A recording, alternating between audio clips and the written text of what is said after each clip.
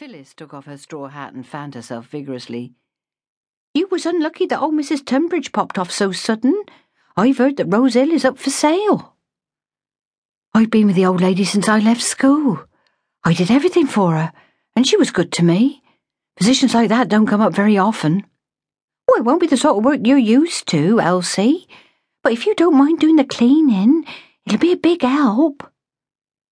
Phyllis moved a little closer, glancing over her shoulder as if expecting to find eavesdroppers lurking behind the hedge.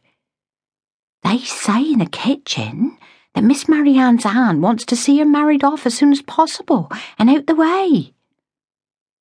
Elsie was in a hurry to get home, but she couldn't resist a bit of gossip that might cheer her mother up. "Surely it's up to Miss Marianne's parents to look to her future." "Aye, yes, but they're still in India, and will be for some time. Miss Marianne's 21st birthday's tomorrow. And they're planning a party for her. That's as it should be, Phyllis." "Oh, it's more than that, Elsie. Miss Marianne will come into her majority tomorrow, and she won't need her aunt and uncle to look after her. Not that she ever paid much attention to anything they said. But now she's coming home from that posh finishing school in Switzerland, we're expecting fireworks." Phyllis grabbed Elsie's arm, her eyes brimming with excitement. "We think she might tell Mr. and Mrs. Winter to pack up and leave. Well, they won't like that because they got used to treating Darcy Hall as if it was theirs, and we all know that they're as poor as church mice." Elsie threw back her head and laughed. "You're a terrible gossip, Phyllis." Offended, Phyllis shrugged her shoulders. "It's God's honest truth. But what shall I tell Mrs. Tranter?"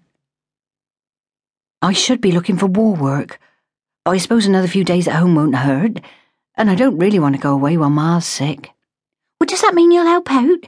Oh, I'm desperate, Elsie, or I wouldn't ask." "I need the money, so I'll do it." Phyllis slapped her on the back. "Oh, thank God for that. I'll go back and give Mrs. Tranter the good news. Can you come this afternoon?" "I'll try." "Oh, that's the spirit." Phyllis rammed her hat on her head and hurried off in the direction of Darcy Hall, leaving Elsie to go on her way. The small bedroom in Tan Cottage was shrouded in darkness and stuffy with the sickly sweet smell of chronic illness.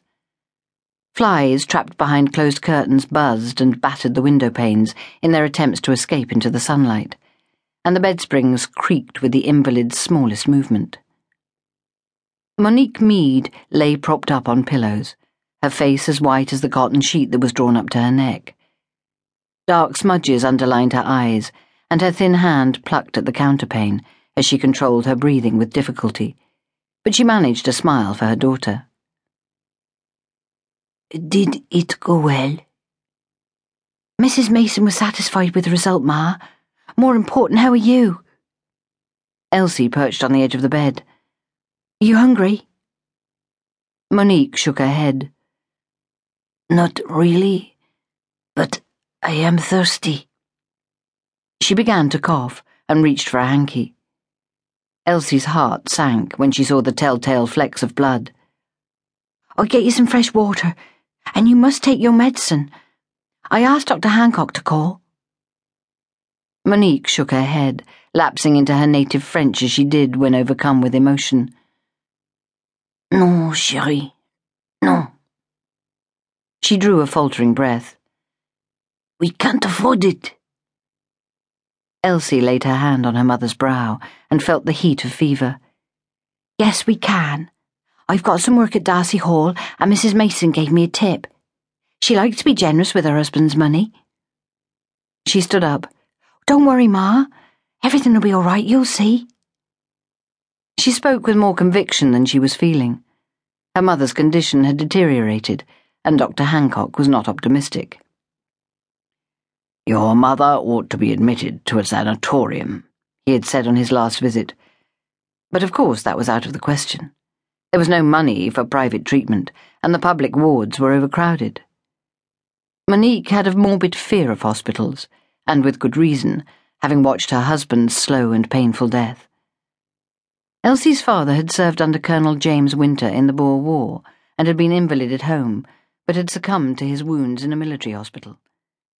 Memories of sitting at his bedside were still